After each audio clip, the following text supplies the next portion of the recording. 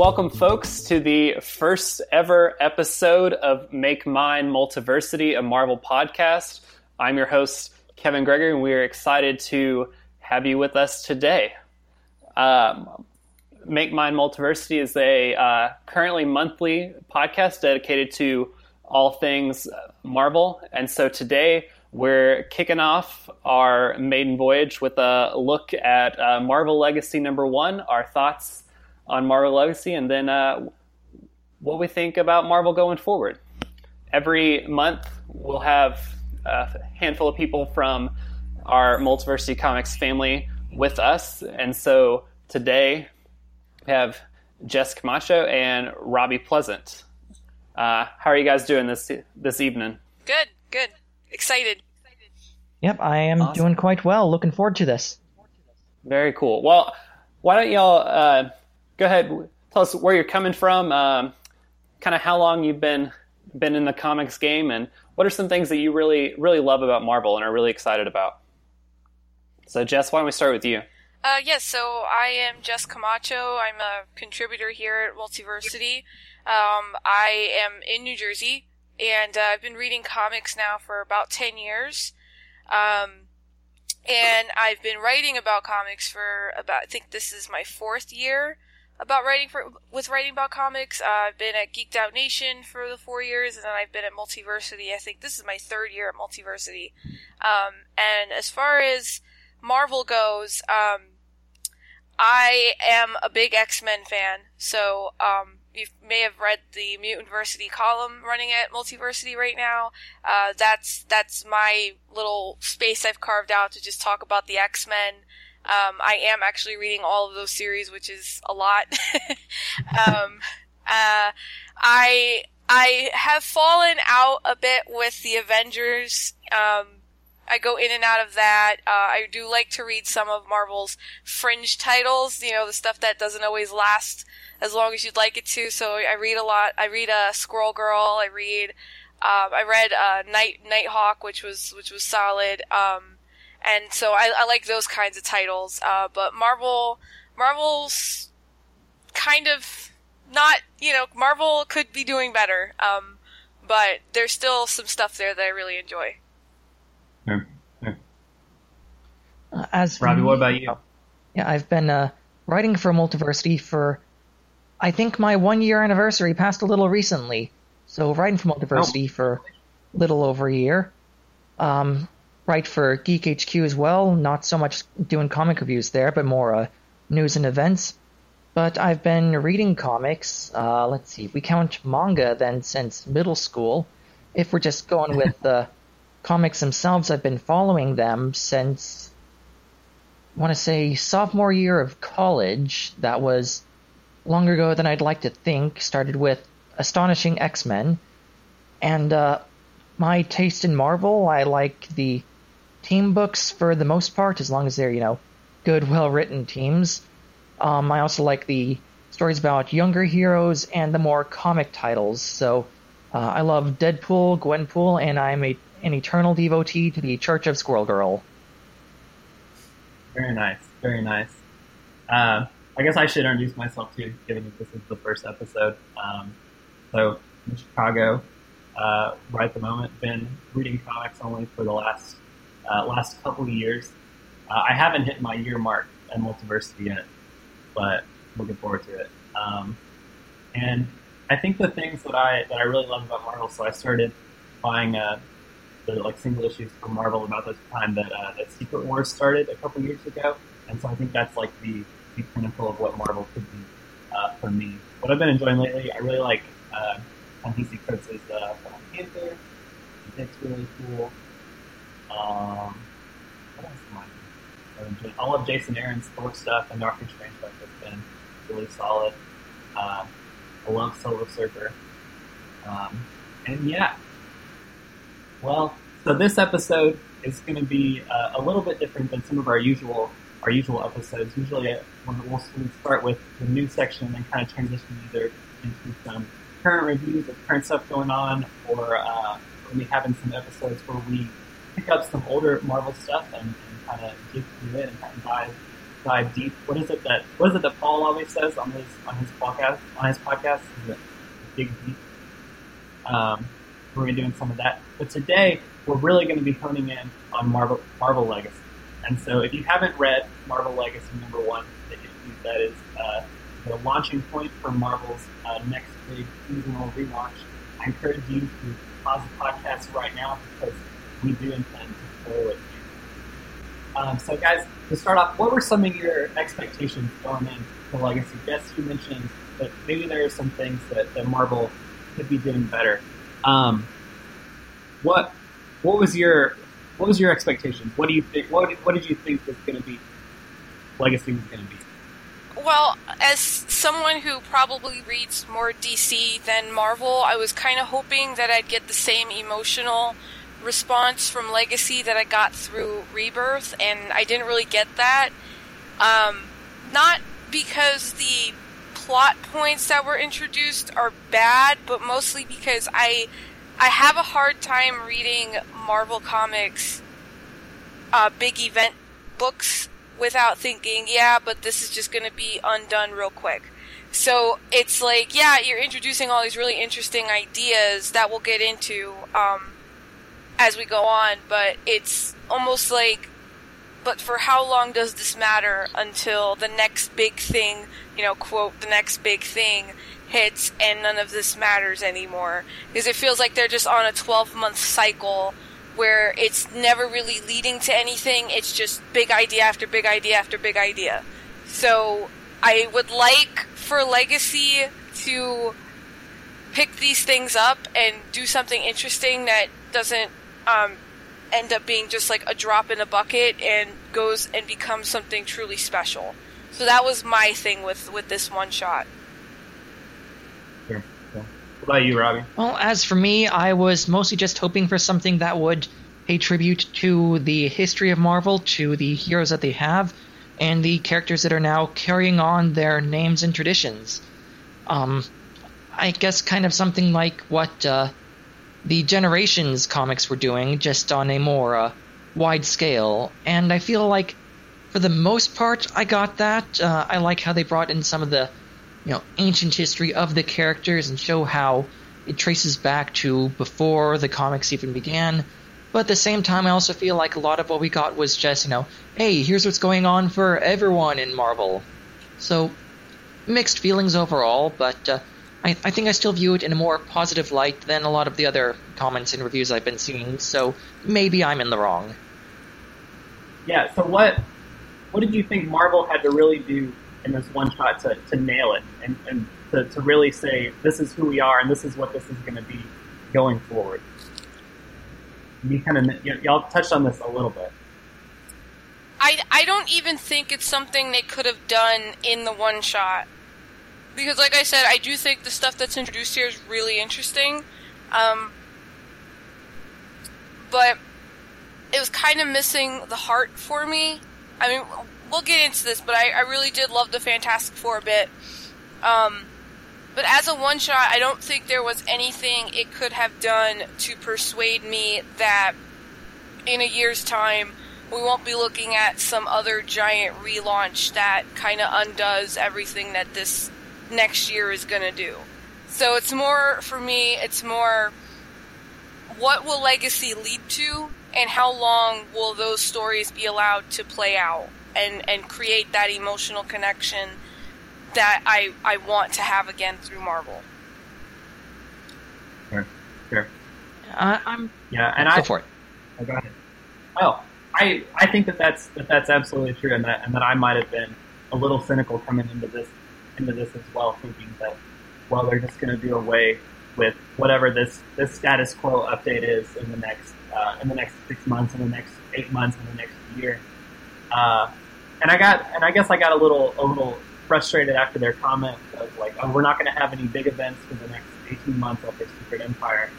But that doesn't mean that we're doing away with events entirely. It's just that every comic is an event now. Every series is an event. We're telling the biggest bombastic stories that we can tell. And I feel like that branding was something that I don't know, was a little iffy about. So, as for me, I kind of feel like what they needed to do to make it really epic was, make it feel like everything that's going on in each of the tidbits that we get is really going to have consequences. And it seems like for the, main legacy story with the Frost Giants and the Primordial stuff, then yeah, they're building up to something with that. But at the same time, a lot of what we got was just little tidbits and snippets of where the characters are now, rather than really getting to feel like it's important. It's kind of like hey, if you're not following these comics, here's what's going on at the moment. To go ahead, take a look, start reading. Otherwise, it kind of felt like didn't really serve too much of a purpose when you're looking away from the main story that they're telling. Sure. Cool. Well, let's go ahead and try to dive deep into the issue then. And I think before we get into the heart of all the different plot points, which I think we're going to talk about, what did you all think about the art for this issue? So when it was announced, we haven't said this yet. I probably should have at the beginning. So Marvel Legacy #1, when it was announced, was going to be written by Jason Aaron with art exclusively by Asad Ribic. And a month or so after that announcement, it was revealed that there would be a smorgasbord of multiple other artists, a murderer's row. So Chris Samney did art on this, Russell Dodderman, Alex Maleev, Ed McGuinness, Stuart Amonin, Pepe Larraz, Jim Chung, Daniel Cuna, Greg Land, and Mike Diodato and David Marquez. That's a lot of artists. Oh, and Steve McNiven. Jeez. So what did you all think about the art for Legacy? So I am not the best when it comes to identifying individual artists unless they have something really distinct about their style. So for me, there was a few moments where it was just a sudden shift, and it was like, oh, wow, okay, this is looking very different now. I guess they changed artists here. Or, oh, look, this is a style that I recognize from this other comic. It's the same artist that did that. For the most part, I felt that the artwork was very solid throughout. The shifts were occasionally jarring, but not always, and they did tend to match the general mood that they were going for. Let's see. Overall, I would say that the art is pretty good all around. But I wouldn't have minded if they just stuck with one throughout. Right. Yeah, it's always weird when there's so many artists on one book, but I kind of get why they did it. It's kind of like, these are all teasers for stories that are going to come out of this, so let's get some of those artists in here and kind of tease what those books are going to look like. And that's fine, but as for a single issue, it was kind of all over the place. Plus, I'm not the world's biggest Greg Land fan, so the moment I see him pop up in a book, I'm like, oh god, here we go. But I do like all those artists that are involved. I would love, I mean, this is not like towards just Legacy, but I would love for Marvel to, and DC at the same time, to take a chance on artists that don't have such a conventional style and really try to experiment with what superhero stories could look like. Which, again, is not to say those artists are bad. They're great. Yeah. I mean, Asad Ribic is, he's fantastic. I mean, he doesn't do bad art, but it'd be nice to see them take some chances on some unknown artist or unconventional artist and pair them up with their big-name writers that will immediately sell books. Sure. Who are some of those, I guess, more unconventional artists? When they had Ramon Villalobos working for them, doing the X-Men Secret Wars tie-in, I thought his art is pretty different than what you usually see. And I'd like to see, who do I want to see do a Marvel book? There's so many artists I'd like to see do a Marvel book. I would just like to see them not have the same 5 guys doing the same superhero books over and over again. Josh Howard is a really interesting artist. Let's see, there's like so many people that I like. Maybe they could use their social media reach to actually check out some Tumblr pages and just try to grab some people that are a little bit more different. I mean, I think DC just announced today that Inaki Miranda is going to be drawing Harley Quinn, and that's an artist with a really interesting style. That would be cool to see do something more super heroic. When they had Jeff Lemire, I always thought it would be fun to let Jeff Lemire draw, like, Avengers or something and just be really weird with it. Yeah, like, he's a great writer, but, like, he's also a really great artist, so that would be kind of fun.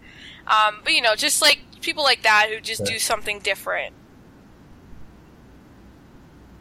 Yeah, I just finished reading some of the first 2 volumes of Bloodshot Reborn, where, like, there's some of his art mixed in with I can't even remember who the artist is, but it's such a stark contrast, and it's really, really cool.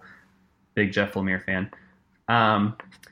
Yeah, I thought the art was really good. I thought the Assad Rogue stuff was really, really good, and again, like you said, just I don't think that he draws bad things ever. Robbie, you mentioned that you were having some problems, I guess, identifying who drew which sequence. I kind of had that too. I tried to go through and figure out who was drawing what, and I had a really hard time doing that. There are 2 distinct moments when the art really changes, and you can go, okay, yeah, they definitely shifted here. That would be for the Captain America in the diner scene, and then Jean Grey finding that Wolverine is alive because he left a opened statue behind. Those scenes, you could really tell it shifted. For the rest, it's more in the subtler ways with character designs or the coloring style or just the general way the panels are set up. You really have to look for it. Yeah, definitely. And it definitely helped that they had the artists for these ongoing books really kind of drawing those teasers. Like, I definitely knew that Russell Dodderman was drawing the Thor stuff, and I could see that was Alex Maleev doing the Tony Stark stuff. I think that's Ed McGuinness who did the Deadpool stuff, but I'm not really sure. And it says David Marquez. Yeah, I think that is. You think so? It said David Marquez is in this book somewhere, and I for the life of me can't find him. Because I love Dave Marquez. Civil War II was... Maybe if you just put a little bit in the credits when they say, art by yada yada, they could say, which part they did. Lord knows that would have made my review a whole lot easier. Yeah, so talk about that, because I know you reviewed this issue for the site. What were some of the things that you said in that issue, and then we'll kind of get into the plot points. We'll get into the weeds here. So one of the things that I really liked was how they started off with the ancient history and the precursors to the not even modern day characters, to the characters from before the modern day characters, all the way back to Odin and the first Phoenix and Starbrand and Black Panther and all these characters that have this long history behind them. I thought that was a really nice touch. It kind of makes it seem on a larger scale to understand the history of these characters. I also liked how after that we got to see parallels between the modern day versions and their precursors. So like we see Captain America, Thor, and Ironheart, and then you also get back and you see Odinson and Steve Rogers and whatever is going on with Tony Stark. That was some nice parallels there that I enjoyed. One thing that really bugged me was when the current Starbrand appeared and he was attacking Ghost Rider, and he did the whole usual vague, "Oh, I can't let you find it" thing. And it's like, dude, just freaking explain yourself. Tell Ghost Rider what's going on. He'll probably go, "Oh, okay, I can't go near that big giant thing. Yeah, I won't do that because I'm not an idiot." Right. Yeah. And, similar. Oh, it was like, and instead. Similarly with Ghost Rider, I don't really know how it connects properly because Robbie Reyes, his spirit is not the spirit of vengeance. That's he's got Eli in him, the crazed Satanist murderer, which is quite distinct from the classic Ghost Rider spirit. Sure. Yeah. Cool. Well, let's go ahead and we'll kind of get into the weeds here. So we're gonna pick up all these plot points and kind of talk about them a little bit. So Robbie, you mentioned you really enjoyed the 1 million or 10,000 or whatever years BC Avengers stuff at the beginning. So let's get into that. Let's get into that a little bit. Let's talk about that. Jess, what did you think of the Ancient Avengers? Ancient Avengers. That's so much easier to say. Ancient Avengers. I thought that was a really interesting thing to mess around with because it kind of takes the legacy thing and magnifies it even more. Because now you kind of have to look at it saying, well, even Thor now is technically a legacy character because there's been a version of him from 1 million years ago. I kind of like that. I for this part in particular, this is where I like the art the most because I loved those designs. I loved Cave Woman Phoenix. I really dug that. But as far as the story goes, I find it really interesting as to how this is going to end up tying into the future, which we get to at the end. It's the end, right? That we get to with the Celestial. We end up seeing that come up again at the very end, right? Yeah, that's... Oh, and speaking of the Celestial, are we all in agreement that it looks like Ava Unit 01? Oh, 100%. Absolutely. I was kind of hoping that this was a secret crossover. That's awesome. Yeah, I definitely really dug the stuff at the beginning. I wanted more of it though. I guess was my biggest thing. I feel like we have this cool story with these ancient Avengers, and then it just goes away. It's the one plot point that doesn't continue to the other two main stories kind of continue to recur throughout the rest of the issue, but this just kind of ends. And I do wonder, just like you said, where are we going to see these characters again? Yeah, I don't know if they're gonna make an appearance, but I do like the theme running through that story about what's gonna come next, what is our legacy, even what's our legacy a million years down the road, and their legacy ends up being the Celestial. So I found that really interesting, but I don't know if there's gonna be a way to bring them in. I mean, I think there might be something there with Phoenix, but I don't know yet. I will have to see, because Jean Grey is coming back, so... Yeah, and he's coming back with 5 other artists besides you. So, going back to that conversation at the beginning about having the same 5 guys at Marvel draw everything. Yep. We're getting more of that. Robbie, what do you think? Do you think that we'll see these characters again, or some incarnation of them in the future going forward, or what do you think? I mean, I really hope so. I'd like to see more of these, ancient Avengers. I mean, we got Odin and Agamotto, so that's, characters who one who we still see and one whose name pops up, pretty frequently. We got the Ancient Phoenix, who, if I'm remembering a recent issue of Thor right, once had a fling with Odin. I'm sure that was interesting. Ancient Ghost Rider, the first Iron Fist. I mean, at least with Black Panther, he can do that whole, commune with the his predecessors thing, like the Avatar can, crossing over series here. So he could even, look back and see, oh, hey, the first Black Panther, you fought the Celestial. I'd like to see more of this tie-in, and I really hope they do more with it, because I think it's a really good idea. It adds on to the history of all these characters, characters that we know have had this ancient lineage that now we actually get to see. So I don't want them to just leave it at that. I really want to know more about them. Sure.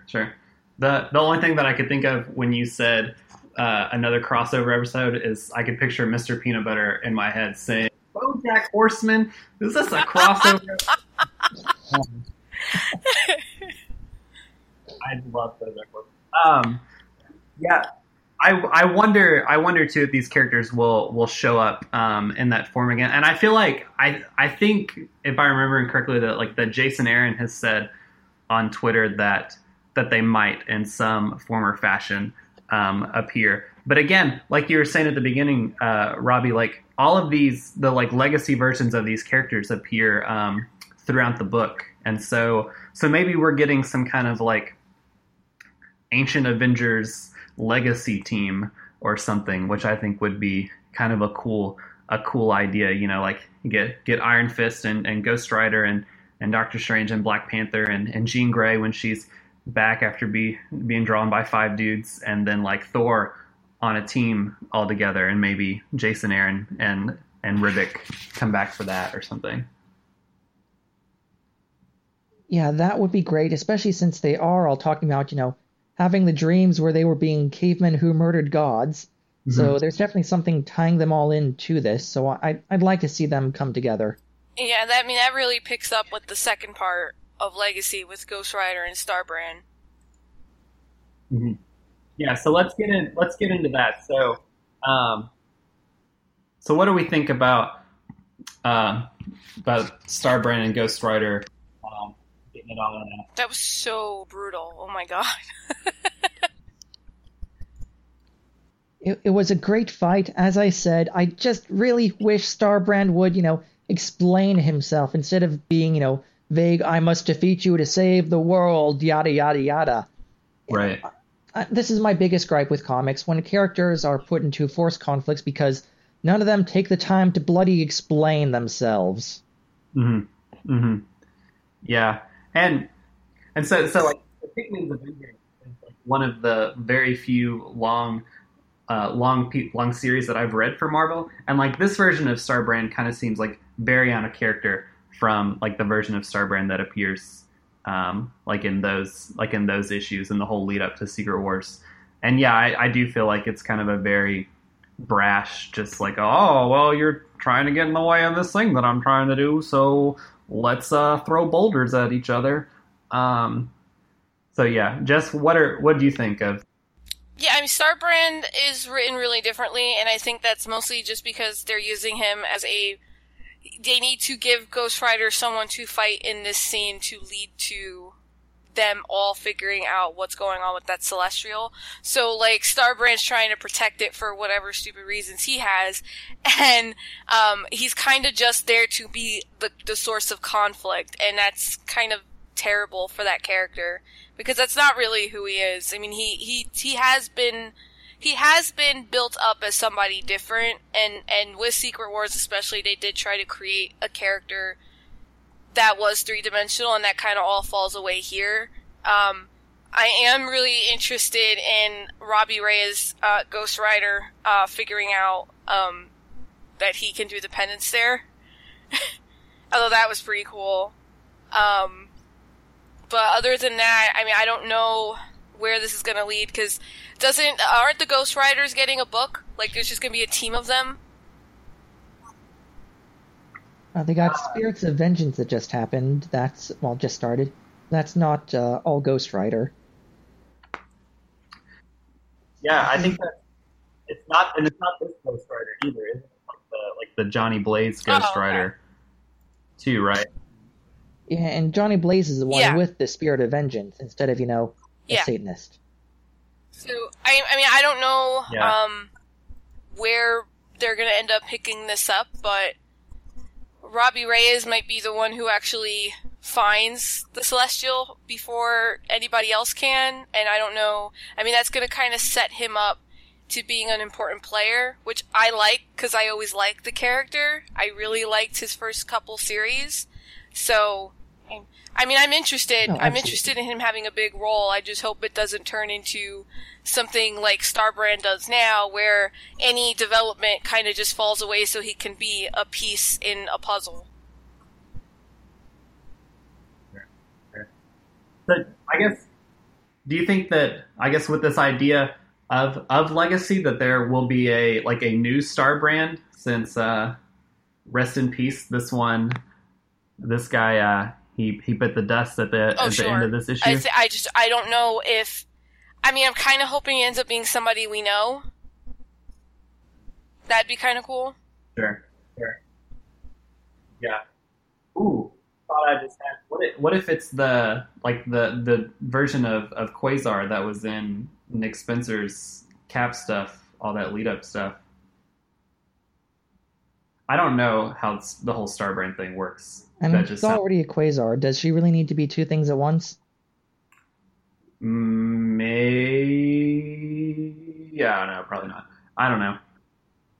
It has to be somebody that we already know though. Like they wouldn't. I don't know that they in this clearly kind of sort of reactionary relaunch to the idea that they're having all these new characters that some people feel aren't catching on in a way that is fruitful. That they wouldn't just pawn this Starbrand identity off onto somebody brand new. I don't know. I'm not even fully convinced that the current Starbrand is entirely dead. I mean, yeah, he exploded from a penance stare, but this is comics we're talking about. Characters have come back from worse. Oh, that's a good point. Forget what we're dealing with here. Cool. Anything more to say about Starbrand and Ghost Rider? I think we've touched on the important stuff for them.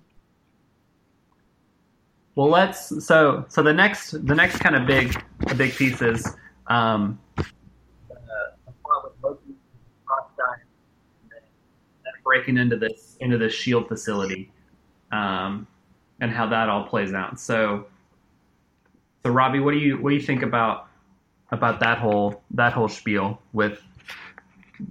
And that kind of leads into Logan coming back at the end. But what do you think about that part of this issue? Well, first thing, I just liked how the little box there afterwards marked for 1939. As soon as I saw the date, I was like, oh, okay, nice little nod right there. But that's not really an important detail. I mean, we get to see Loki being Loki, giving speeches to convince people to do things that is really for his own gain. And with the modern Loki, you gotta assume that it's for what he believes is the greater good, and he's got some sort of kind of beneficial plan for it, even if the way he goes about it is somewhat destructive. I mean, he says he's here to save the world, but again, this is Loki. You can never entirely tell how things are going to play out for him. It was really just leading into seeing the current the current versions of the big heroes, Cap, Iron, Thor, and getting to see them in action. Some nice combat against the easily disposable Frost Giants, and also leading up to getting to see that, hey, Logan is back. So the Frost Giants were just disposable plot points being thrown away for the sake of the action, but it was fun action. I liked seeing the characters coming together, fighting things. Yeah, it's entertaining. Sure. I didn't get the Thor 1939 reference. I'm not sure exactly what that is. Just focus on the 1939. That's when the first issue of Timely came out, or rather, the first issue of Timely Comics with the Marvel name. All right. Oh, okay. I did have to look it up, but I saw 1939. I knew that's a year of some significance. Googled it. What do we think is in the box? That was the Infinity Stone that Logan got. Oh, that's right. It was, yeah. Which one is blue again? Is that... So many stones. Boy, I'm shaming myself in this podcast by not remembering these certain color-coded stones of infinite power. Yeah, so it's interesting too because they're not in the comics. They were Infinity Gems, right? They weren't Infinity Stones until the advent of the Marvel Cinematic Universe, because that's what they're called in the movies, right? They're Infinity Stones. So like, are these like different things, or are they like?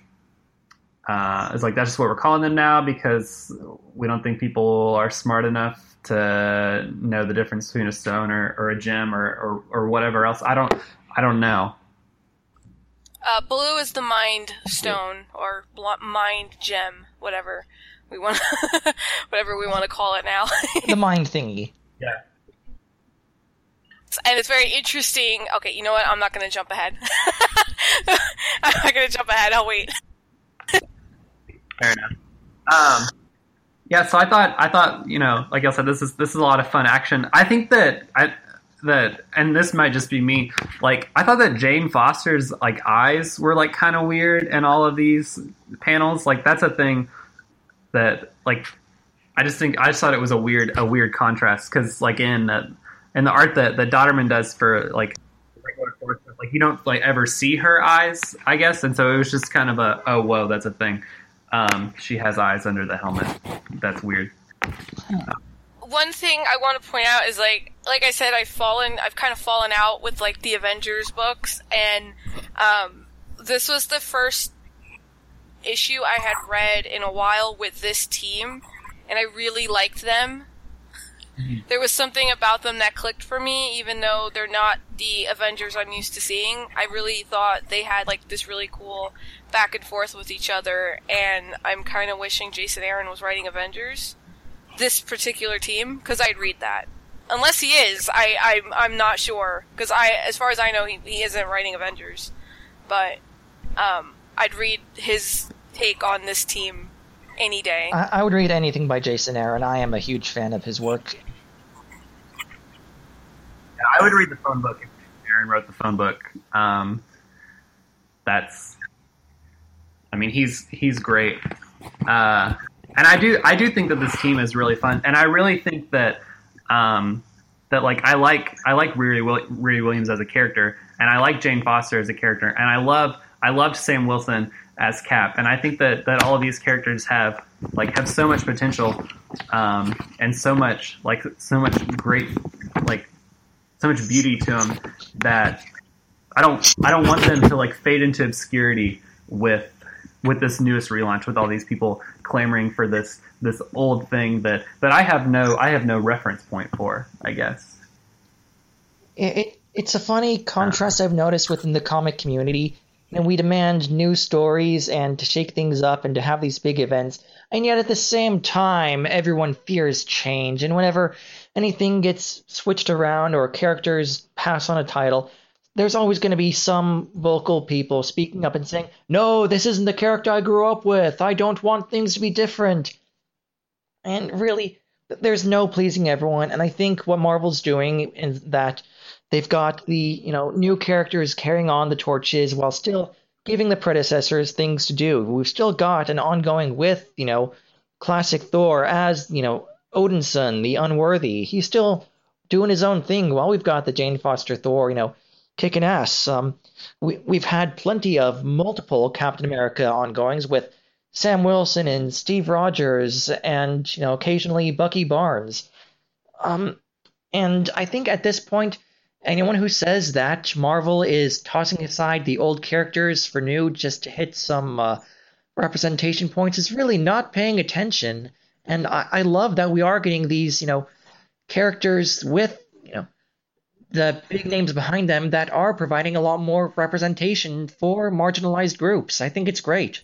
And it allows you to tell more stories, because you can only tell Absolutely. You can only tell the same Tony Stark stories over and over again, but you have a brand new world you can play with Riri. There's entire things that go with her point of view, her experience as a hero that you can't do with Tony Stark, which is why I always liked Miles Morales, because you can tell stories with him that you couldn't tell with Peter Parker.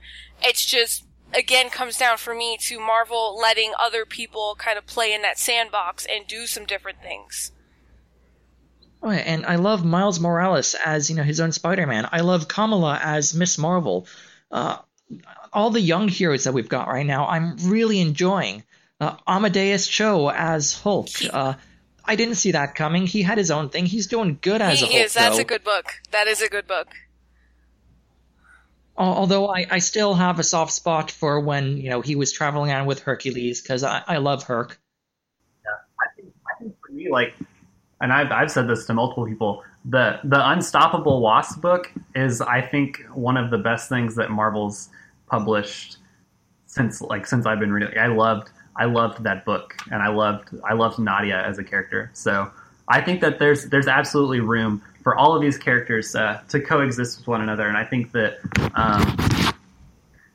that's the point of Legacy. I think they're asking is that possible? And I think the answer has to be yes. I mean, DC's been doing it for years. Like, you have all the different Robins with their own personalities now and their own stories. You've got multiple Batgirls who have all found their own kind of place now, as their own kind of vigilantes. I mean, you can do it. It's just whether or not you want to commit to doing it. I do think that DC does a little better in terms of letting us know the characters before they take on the mantle. Like with some of these new characters, they're just kind of thrown at us like, hi, I'm the new so-and-so, but at the same time, we do get to know them, and I think that just with DC's way, it helps avoid the backlash that we occasionally get a bit more, but honestly, it's still perfectly fine what Marvel's doing. No, absolutely. And I think there's a difference between having these characters and kind of throwing them out there and not laying the groundwork for those legacies to set in and to exist and to be meaningful and to be powerful. And I don't think that this whole like seasonal mode of publishing really lends itself to building those kind of tales, those kind of stories where you want those characters to be built up naturally out of the stories that are being told. Like when you're constantly relaunching over and over again, you don't have time to put the story into somebody like Greer, or to put the whatever into somebody like Amadeus or like some of those characters that they point to that the people on the internet get really fired up about. Okay. So. There's characters that are being mentioned again. The next part of Legacy is that one page with Thor. Mangog is getting name dropped.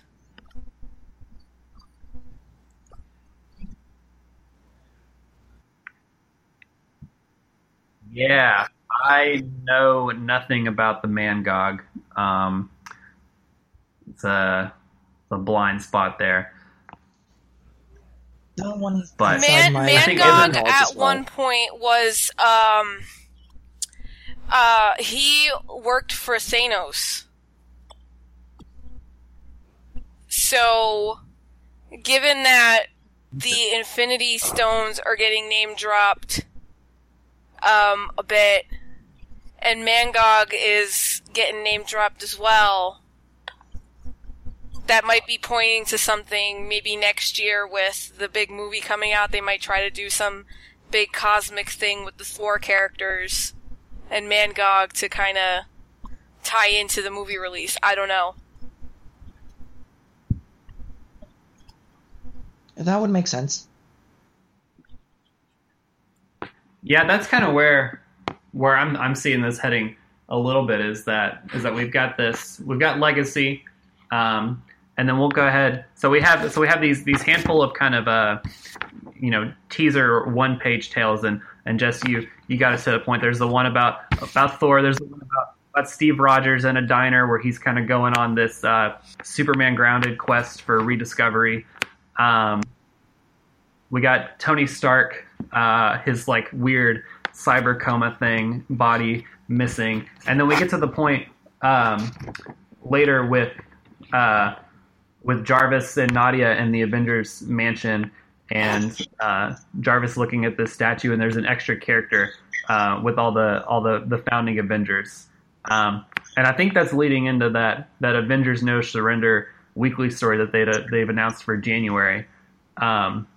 Which they're also getting into in January, that Guardians of the Galaxy 150 issue, which is they're teasing the return of Adam Warlock, and so I'm thinking those two building to this bigger cosmic story that'll probably bring those teams together in time for May 2018 when Avengers Infinity War comes out.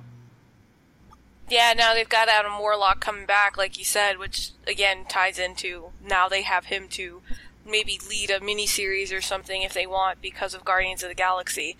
Sorry, that spoils anything. But he gets a mention at the very end of Guardians, so of the second movie. So he's coming back to comics. Their Mangog might be showing up with Thanos and the Infinity Stones. So it's all going to something like, at least one part of this is going to be some big cosmic battle that's going to happen. Absolutely. And while we're on that topic, this is something that I've been thinking about a lot lately with just in thinking about Marvel's comics and their movies. Is it okay to you both that they kind of have that very like symbiotic model with their comics? Like whatever is coming up in the movies, something about that the plot for the movie is going to show up in these comics. Like what do you think about that? So like I'm kind of like a forever optimist when it comes to this kind of stuff, because like I kind of like to believe that someone goes to see one of these movies and then like they're like, hey, this is cool, and then Marvel is doing an event book at the same time that kind of ties into all that. I kind of like to think that maybe that bumps sales a bit, that somebody who wasn't reading comics is now going to read some comics because the movie and the comics are so similar. I mean, that might be naive, but I like to be an optimist in that way. I used to work in a comic book store, so I used to see it every once in a while. Someone would say they saw, like, an X-Men movie or something, and then they wanted to read something that had those characters, and so I like to still believe those people are out there. Yeah. Robbie, what do you think? Yeah, I think that's why they're doing it. They're going for that bump. You even notice in the artwork that they will change the character designs and some of their personality bits and quirks in order to better match the movie versions. And sometimes it is a little jarring, especially when you look back and see, wait a second, where did this personality bit come from? Oh, right, the movies. But at the same time, I get that they want to make people who are being introduced by the movies feel more welcome and understanding of the characters, that they, go, oh, okay, this is the guy that I know about. Here's what he's doing now compared to what he was doing in the movie, but I still recognize him. My main thing is that they got to do it in a way that jives with what the comic is currently doing. I don't want them to interrupt things and go, "Hey, here's a movie character. Look, he's important now," when they were in the middle of doing something else. As long as they keep things flowing from a good story standpoint, then there is an infinite number of stories that are out there to be told using the characters who have shown up in the comics and the movies, and I don't mind as long as it still reads well. Yep. Yeah, I feel like I get a little more cynical when it comes to that sort of thing, and maybe I'm not being new reader friendly or whatever the term is, but I guess it frustrates me when like you were saying, Robbie, when there's like this story that's clearly going in one direction, or these characters that have never before behaved in a way that they do, and then these movies come out, or these television shows come out, and then we either have these new characters running around, or these characters that have like these totally different personalities than they ever have before, and I don't know, like I think that the comics have to lead the way for those movies, I guess. Like the comic stuff has to be, in my mind, like more important than these things that are happening on the screen. And maybe from a marketing standpoint, like that doesn't make a lot of sense, because obviously the movies make billions and billions of dollars and the comics don't. But like if you're a creator working at Marvel, you're being dictated by these things that these other people are doing on the big screen. Like, I don't know, I feel like that's kind of shitty, but like, oh, well, there's a big thing about Star-Lord and his music on the movies. Now we got to make that a central part of his character in the comics. Right, yeah, exactly, stuff like that.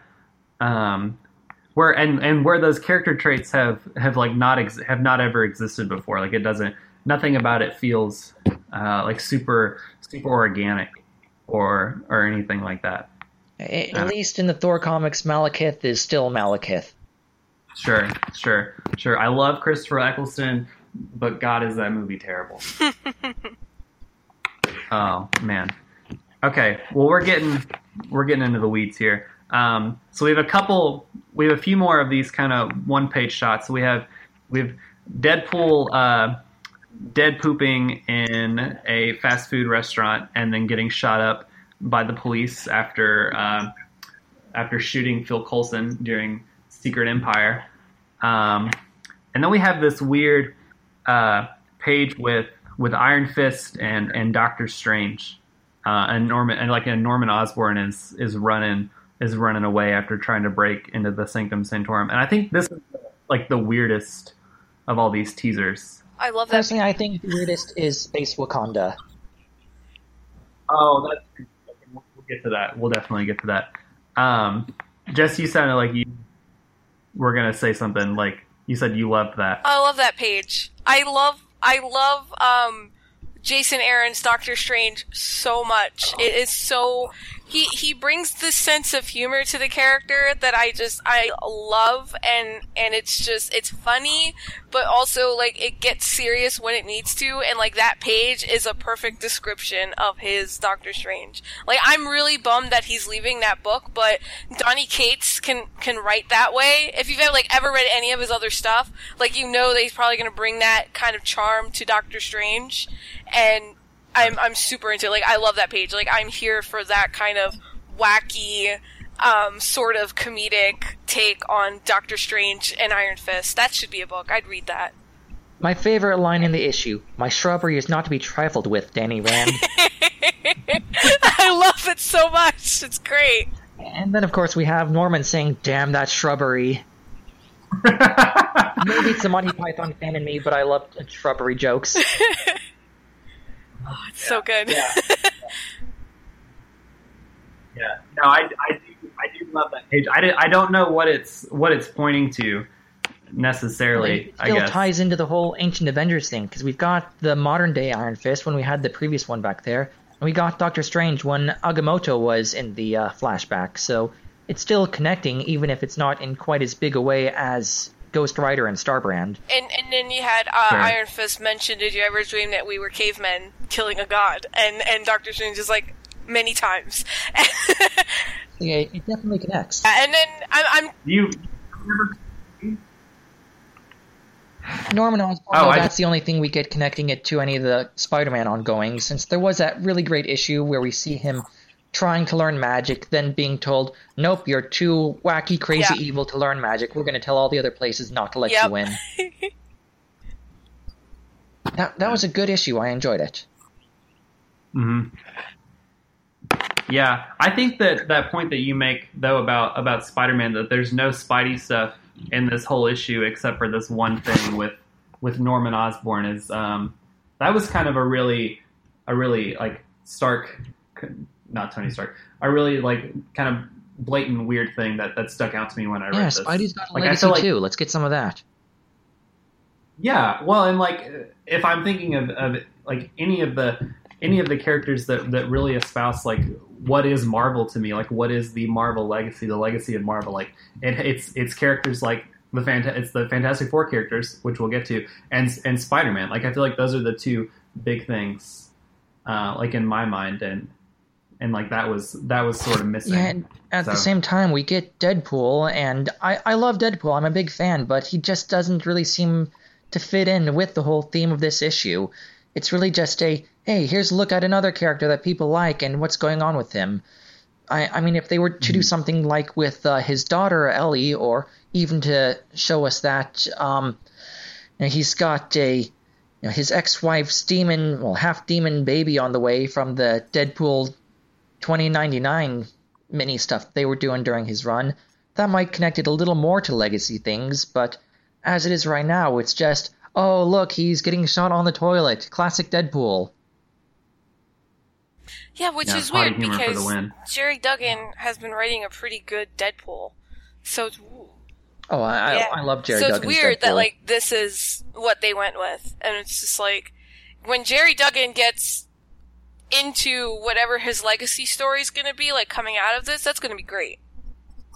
you're gonna forget this kind of dumb page. But like going forward, like Jerry Duggan, he knows how to write a good Deadpool, and I never liked Deadpool before I started reading Jerry Duggan stuff. So he made me a believer. So. Oh, he's done such incredible things with the character, adding such pathos to it, and really exploring the, mind behind the madness, or the madness behind the mind of the man. And I'm getting confused just trying to describe how good he does it, but he does it. Sure. Oh. All right. So, keep going. Keep pushing along here. So we have the next kind of one page thing is definitely drawn by Jim Cheung. Is it Cheung? I don't know how to say names. And it's the Fantastic Four kind of teaser page. So it's the one with Human Torch and the Thing, and they shoot the Fantastic Four flare gun thing into the sky, and they're wondering if people are going to remember them.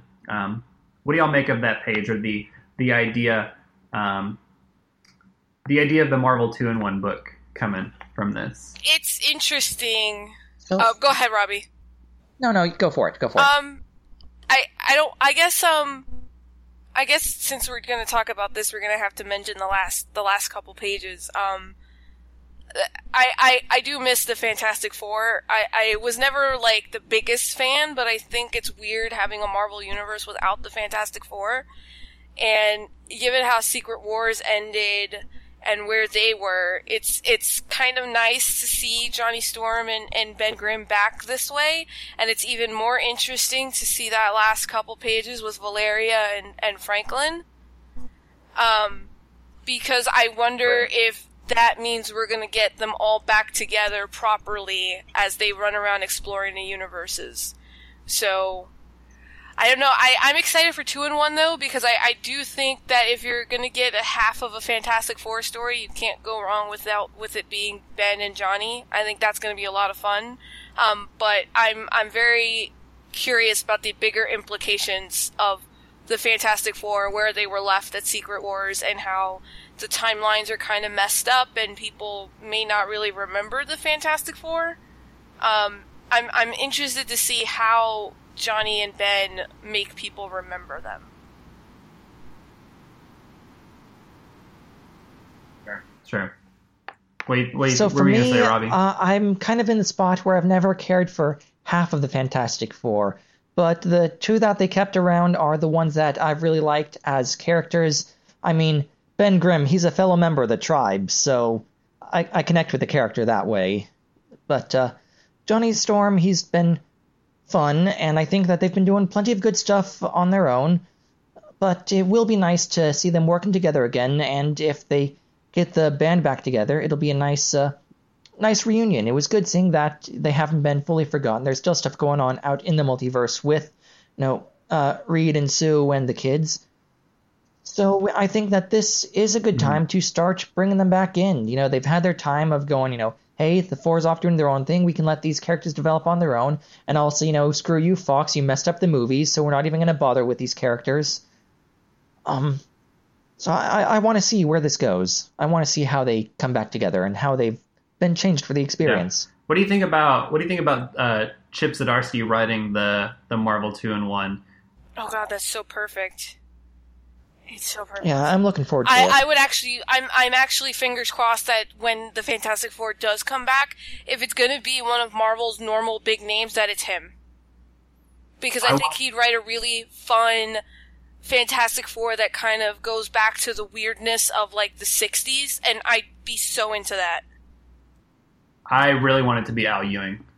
Oh, he's another great choice. I mean, I would like Al Ewing to be like in the position too where he gets to write all the big Marvel books, because Ultimates is great.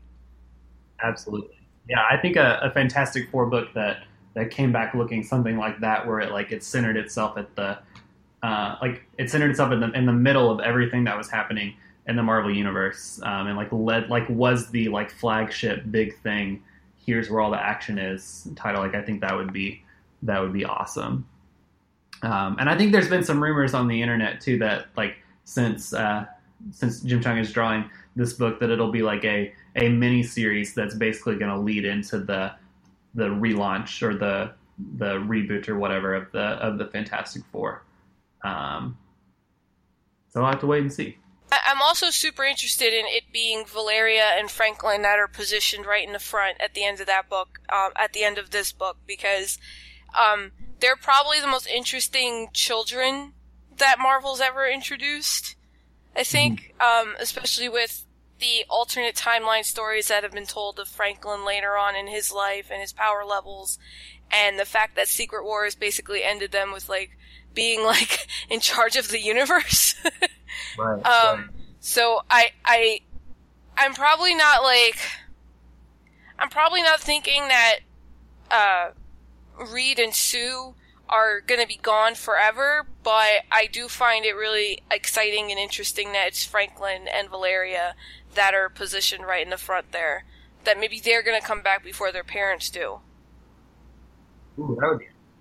That it was like if it's a Fantastic Four with Franklin and Valeria and Johnny and Ben instead of Reed and Sue, and they're still out doing their thing. That would be interesting, and that'd be an interesting way to bring them back and I guess kind of have your cake and eat it too a little bit.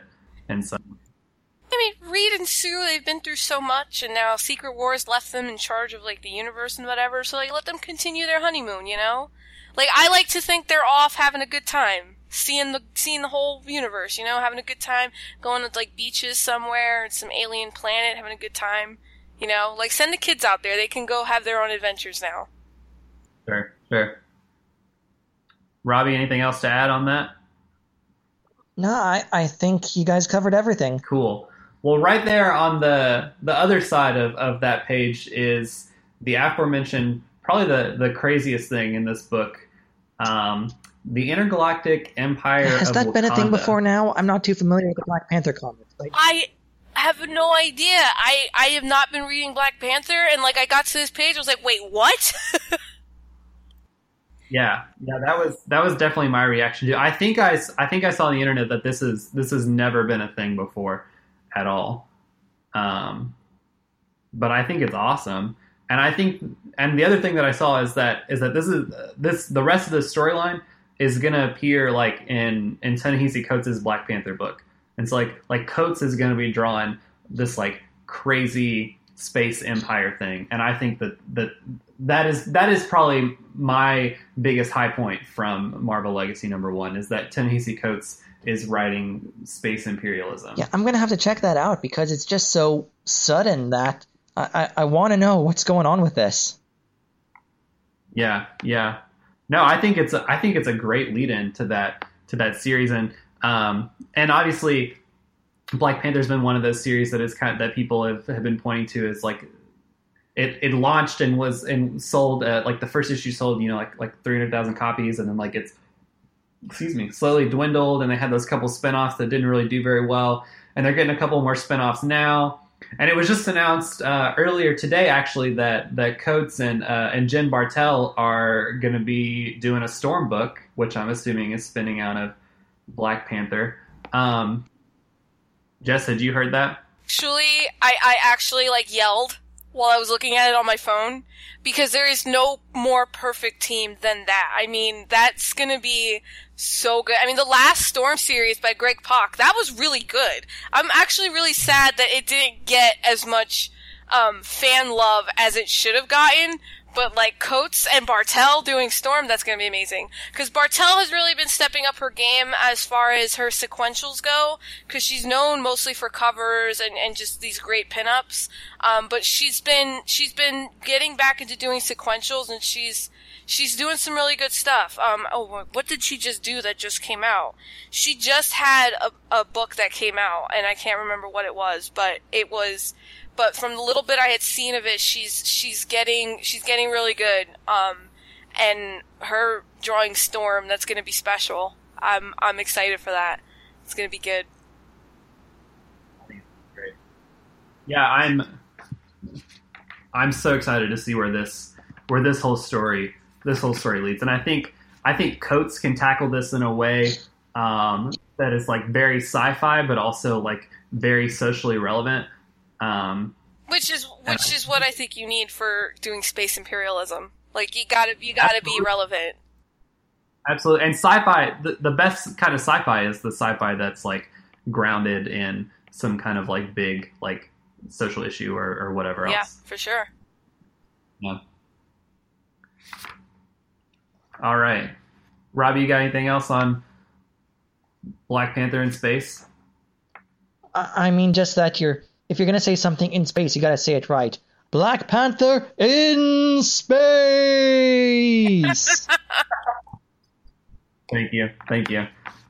Cool. So I think that we're at kind of the end of the issue. So we have the one page about the return to Planet Hulk, drawn by Greg Land, which Jess hates Greg Land. Amadeus Cho deserves better. We all deserve better.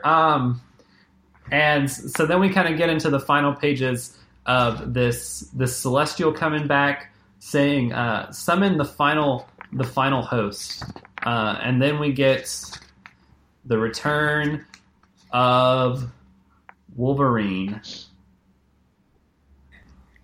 So, Robin, what do you think about the return of Logan to comics? Almost exactly 3 years after he first passed, and I called it. I said, in 3 years he'll be back. Yeah. I wrote for Multiversity, like one of the first reaction pieces to the announcement of Legacy, and there was some guy that commented on the article that told me that Logan was coming back, and he's like, "I've been reading comics for 30 years. Trust me, I know that Logan's coming back." And I told him no, and then the day that this issue came out and it was announced that Logan was coming back, it was like several months later, he commented on that article and said, "I told you so." He was right. And he was right, and I had to eat my words. Honestly, I was expecting that Phoenix would be the big return since we know she's coming back. But, I mean, I like Logan. I don't mind. I hope that this doesn't undo all of his legacy stuff. You know, we got Laura as her own Wolverine, and she's doing a great job. But, you know, I think it's a well-timed return. Sure. Jess, what do you think? It is timed well, but it's also kind of dumb. Only because, if you've been reading, X-Men Gold in particular, that's only been around for a few months, but he also appeared in Laura's book, All New Wolverine. Old Man Logan is Wolverine. Like, everyone has written him as just Wolverine. They haven't really made a ton of effort in those books, at least, in making him that different. He's a little sadder. That's probably the big difference. But it hasn't felt like he's actually been gone.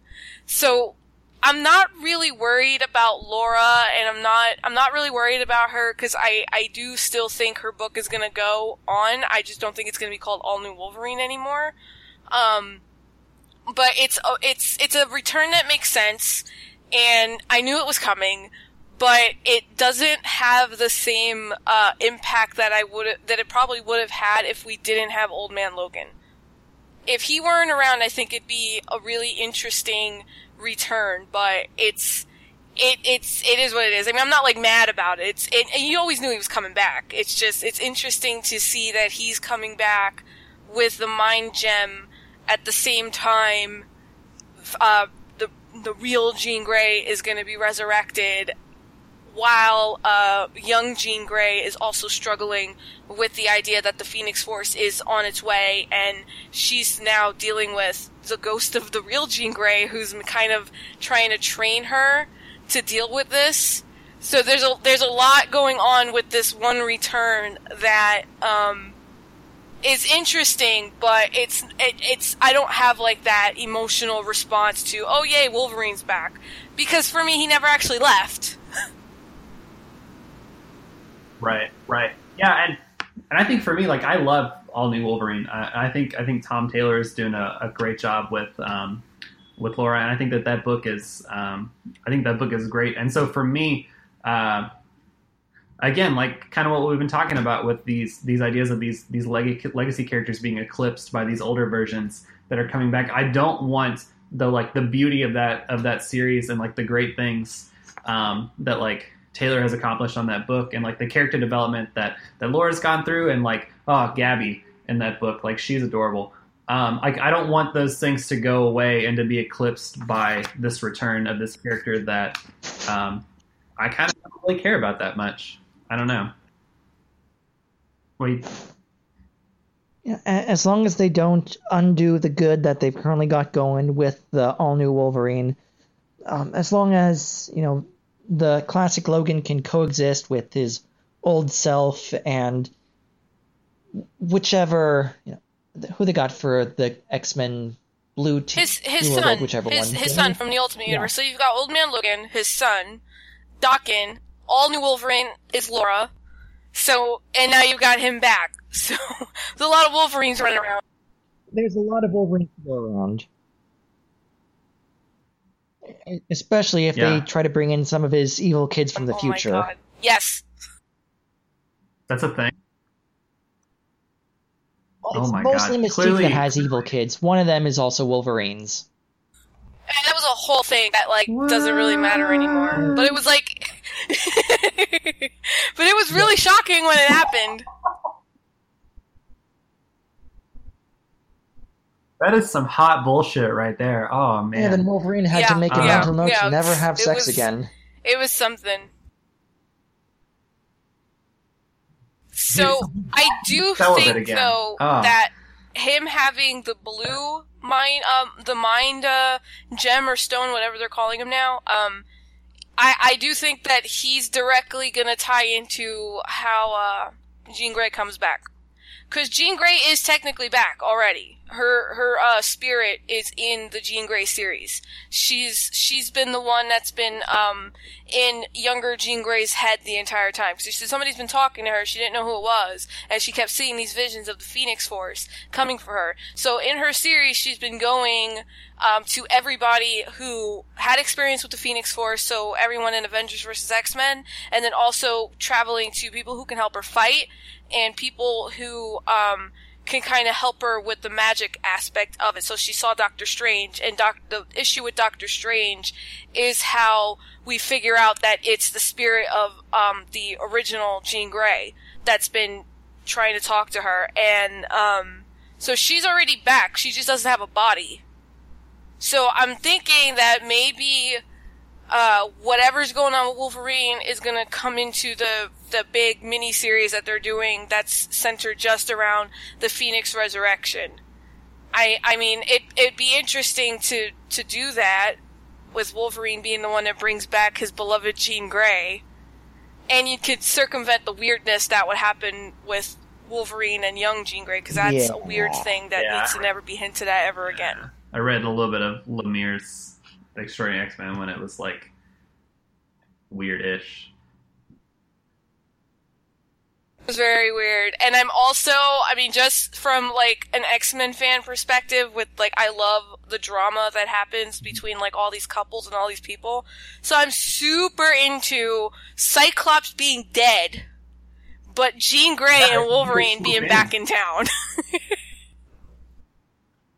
He's got the window now. It's there, and it's not this teenage version. It's her. Let's overlook the time when Emma tried to put old Cyclops' memories into young Cyclops' head to turn him back into himself, because that's just creepy. Oh my God. Emma Frost has not had the best couple of years that a character can have. For someone, she's not doing too great. She has definitely lost her own mind. Oh no, go ahead. Absolutely. The last issue of Jean Grey actually had the spirit Jean Grey attacking Emma Frost, because she basically tricked young Jean Grey, saying, we gotta go talk to Emma Frost now, and like the spirit of Jean Grey just went right through Emma Frost for a big showdown. That she's still bitter, so you know she's dead and buried, but her spirit is still mad. It's great. It's good stuff. That series has been surprisingly very well done. But I do think, like, Wolverine is gonna, with that Infinity Stone, is going to tie into how she comes back, because they've been kind of quiet about that. They just revealed, Matthew Rosenberg actually just tweeted out, like, the 5 covers, and they tell you nothing. So they're keeping some of this stuff really secret. Gotcha. Well, So we think maybe that's where Wolverine will appear again. Maybe in his direction. I think so. I think that's going to be his first. And do you stop. think any of these other Wolverines are going to have to like bite the dust in order to make room for Logan to come back? Like, does Daken have to die, or does like his son from the Ultimate Universe have to die, or right? If anyone does, it would be Old Man Logan. Yeah, Old Man Logan for me has always been a really strange thing to bring into the regular Marvel universe because like that story was that story. It's a very specific thing that was told. I don't really, and I think that's why people have struggled with writing him in these books now, because he's not really a different character. He is the same character, just at a different point in his life when very bad things happen. So that specific story, I don't think ever really should have given way to, let's bring him into the regular Marvel universe. It always just read to me as, we gotta make sure we still have Logan around in some capacity. Right. Well, let's talk about, and we've talked about it a little bit, but the end of the book where it's the revelation that Valeria Richards has been this narrator the whole time, throughout the entire Legacy issue, and that her and Franklin are still kind of are flying around the multiverse, exploring universes and kind of doing whatever. What did you think about her being the character to anchor this issue, Robbie? What do you think? We'll start with you. Oh, I think that was the best possible way to end the issue, especially for people who fondly remember the Fantastic Four family and were wondering when we'd ever see these characters again. Especially because Val and Franklin, they're still so young that there's still so much growth and development we can do with them to get them to the future selves that we know are coming. And to just end this with, hey, guess what? They're coming back. That is a great way to end the issue. Great note to end it on. Yeah. Jess, what do you think? Yeah, no, I agree. I think that was like the best twist they could have thrown in there, because they're obviously signaling to the Fantastic Four coming back. So it's nice to see that they're still out there having adventures, and that Valeria still has this like sweet spot for this part of the universe. Do you think there's a possibility that Marvel is just bullshitting all of us and the Fantastic Four are not actually coming back? Well, that's why I think it's going to be Franklin and Valeria that come in and fill out the Fantastic Four. I don't think they're going to do a proper Four reunion for a little while. Maybe when they get the movie rights back. Yeah, if we don't get at least the kids, though, heads will roll. Oh yeah, the outrage will be pretty funny though, because I mean, things have been going okay without the Fantastic Four. So, like, while it's nice to have them around and it makes the Marvel Universe feel like Marvel, like, they're not necessary.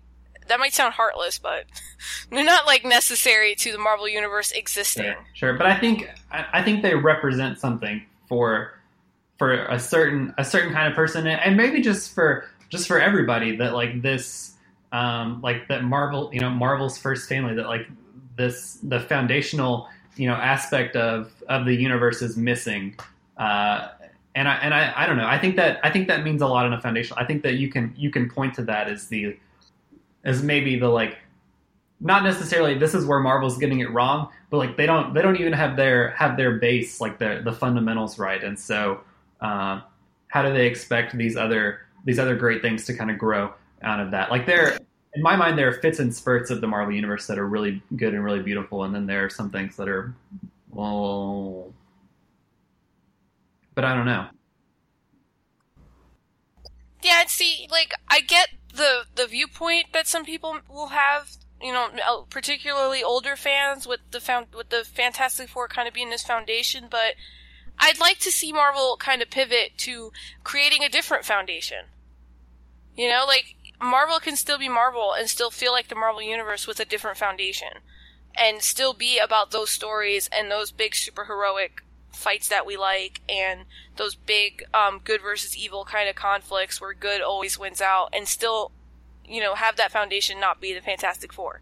I think it can exist. It's just Marvel seems to be in a place where they are almost scared to commit to their newer characters, where they're scared to let, like, this group of Avengers, like Riri, Jane Foster's Thor, and Falcon, like, kind of be their foundation. They seem to be really scared of doing that, and I'd like them to maybe think that they can make a different foundation that doesn't rely on those older characters in the same stories over and over again. Sure. What do you think, Robbie? I'm in total agreement. I got nothing to add. Jess, you got everything that I would have been able to say to there. Nice. Well, cool. So I think we've kind of reached the end of the one shot, and we've picked it apart. So I guess the question that comes after that is, was this book successful in what it did, and is it good for what it is? And Robbie, we'll start with you. I might be in the minority here, but I'm going to say yes, I enjoyed it. I acknowledge it does have many flaws that we touched on, but I feel like for the most part, I enjoyed reading it. I enjoyed seeing what's become of all these characters, what their pasts were like, the legacies that they're a part of, seeing the return of Logan, the potential return of the Fantastic Four. I had a good time reading it. Nice. Jess, what do you think? Yeah, I think there's stuff in there that I'm really excited to see where it goes. As far as like what it had to do, it did its job. It set up what's going to happen next, and it did have a really interesting last page twist. Like as far as like the particulars, like I'm as unemotionally as unattached as I am to Wolverine coming back. I'm interested to see where that leads him and what that how that ties into anything happening with Jean Grey and what comes next for the X-Men universe as a whole, because his return is going to be a big deal as far as the leadership in the X-Men universe. So I'm excited to see that. I'm excited to see I'm actually super interested in Norman Osborn running around trying to learn magic. I think that could be a lot of fun, and I am curious about what happens with the Fantastic Four. I'm curious. I'm going to read 2 and 1 for a little while at least to see if it leads anywhere interesting. Yeah. I don't know. I guess I'm torn, and that maybe leads into my next question, and as we kind of close this thing out. On one hand, Robbie, I agree with you. I think I enjoyed parts of the issue. I enjoyed like I think the Imperial Wakanda space thing is going to be awesome. I'm excited about the process of the Fantastic Four coming back. I really don't give two shits about Wolverine running around in the universe again, and I think that there was some weird stuff at the beginning. I really wanted more of the 1 million, or the Ancient Avengers or whatever we're calling them. And I think on the other hand, a lot of people compared this issue and compared Marvel Legacy to DC's Rebirth. Saying that this was going to be Marvel's Rebirth, the moment where they turn around and they get it right, and everything is good going forward. There's a unique course correction. There's the apology. There's the everything. And I think if we're comparing it to that issue, which I don't know if you can necessarily do that, but for the sake of doing it, I think that this book pales in comparison to that book, and I think that what this sets up is in very stark contrast to what Rebirth did, where I feel like just kind of like what you mentioned, like there was the emotional component to Rebirth, and we can debate the ethics of having the Watchmen characters run around and all that stuff. Not on this podcast probably, but I think at its core it was super emotional, and it really did set the tone and set the core for everything that DC did or has done for the last year and a half. And I think what this book does is it sets up a lot of plot points, but I don't think that it necessarily changes the entire tone of the Marvel universe in a way that perhaps it needs some of those things. Everything's kind of still business as usual. The creators that were on these books before Legacy started are still there. They're still kind of telling the continuation of the same stories that they were telling. And so in that sense, and on that hand, I would call it a failure, and I would say that I didn't like it on that front. I don't know. No, that's fair. I mean, I kind of, as far as like the emotional component, I do feel that way about Rebirth versus Legacy. Cause I felt like Rebirth was really them trying to course correct from kind of leaving behind what DC superheroes used to represent. And they were just trying to course correct that. And, what's come out of that has been really good, I think. And has been a little bit different than what they tried to do with New 52 and before that. And I'm like a New 52 apologist in a little bit of a way. There was some really good stuff there. But the Rebirth era just feels like them trying to get back to why people like DC to begin with. And, like the Watchmen thing is this whole other thing that we can talk about in so much detail that's still really icky. But Legacy just didn't have that for me, but a lot of that is just because Marvel doesn't seem like they want to commit to doing anything for more than like 12 months. Sure. Yeah, and I didn't compare it to DC Rebirth when I was reviewing it, and in hindsight, that was a mistake. I was doing it a disservice by not, looking at the two and seeing how they compared and contrast to each other. But honestly, I just tried to view them as separate entities, each trying to do their own thing, and I can definitely see and understand the parallels there. I mean, we've got DC going, hey, here's what's coming soon, here's what you can look forward to, whereas with Marvel it's more, hey, here's what's going on right now, pick up the comics now, read it, see what's going on with all these characters. Yeah, I can agree that it didn't have the same emotional connection, especially with like a classic Wally West coming back in DC compared to Wolverine being, hey, I'm alive again. But honestly, I could enjoy them both. That's fair. Yeah. Well, cool. So we purposely recorded this episode after New York Comic Con. Thinking that there might be some big announcements and some big teases for what was coming in the Marvel Universe. And for the most part, we didn't really get that. But I think having waited a few weeks after Marvel Legacy #1 has come out really kind of makes this question more important. And this where we'll wrap up. Are you excited about Legacy going forward? And Jess, we'll start with you. Are you excited about the future of Marvel after having read Marvel Legacy #1? Mostly it's gonna have to sell me, I think, on the stuff that I don't already read, like mostly the Avengers components. Like I don't read any of that anymore. And I don't really read Captain America anymore at all. So, and that's been before Secret Empire. So, it'll have to sell me on that stuff, but like as far as where the Fantastic Four teases and the X-Men, like I'm on board for that. I'm excited to see where that goes. Robbie? Yeah, I don't think it's going to get me reading everything that it touched upon, but I think it does have me interested in what they're doing with a lot of these characters, a lot of these story points they brought up, and generally I think it also made a good jumping on point for new readers who wanted to get into the Marvel Universe but might be a little overwhelmed by how big everything is and how much history there is behind it. Just kind of give them a starting point. Honestly, yeah, I'm looking forward to seeing where a lot of this goes. Yeah.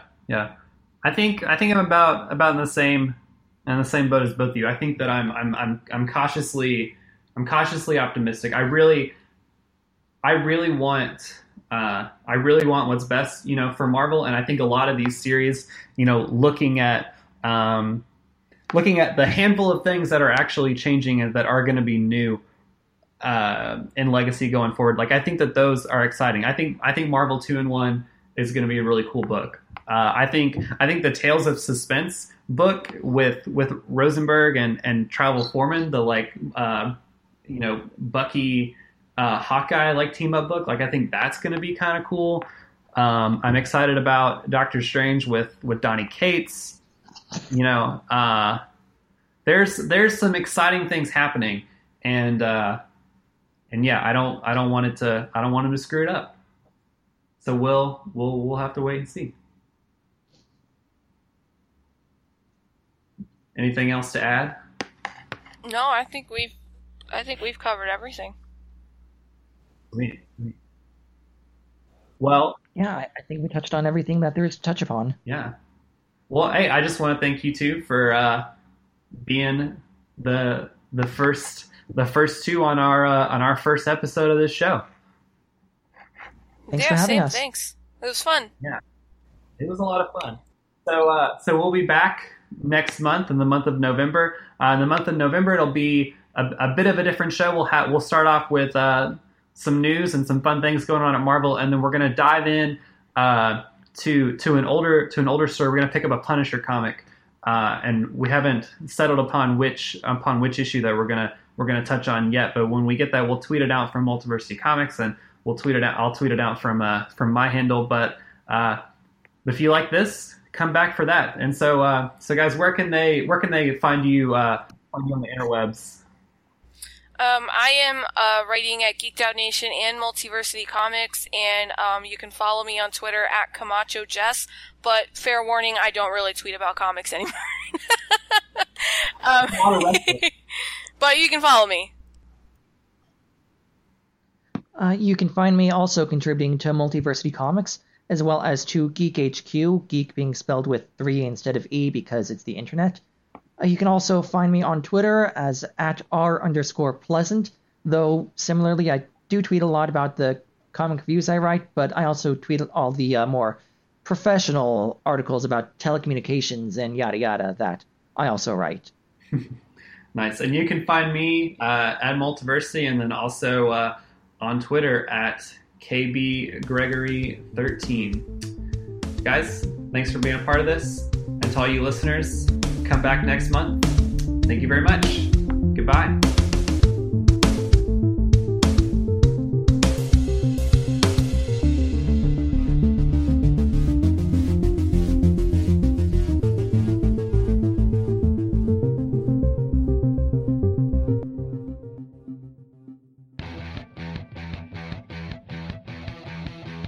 Hello, podcast listeners. We're the hosts of the DC3 Cast. I'm Zach. I'm Vince. And I'm Brian. Each week, we discuss most of the new releases from DC Comics, focusing mainly on Rebirth, Wildstorm, and Young Animal. We also look at the news of the week, discuss the film and television adaptations of DC material, and dig into industry rumors. We've also had a number of DC creators on our show, like Scott Snyder, Jim Lee, Christopher Priest, Steve Orlando, and Joshua Williamson. So, if you like Borat jokes, My wife, bad Dio impressions, This is bad? What the f***? and an in-depth look at DC each week, join us every Wednesday morning at multiversitycomics.com, Apple Podcasts, or your podcatcher of choice. come get Jurgens with us.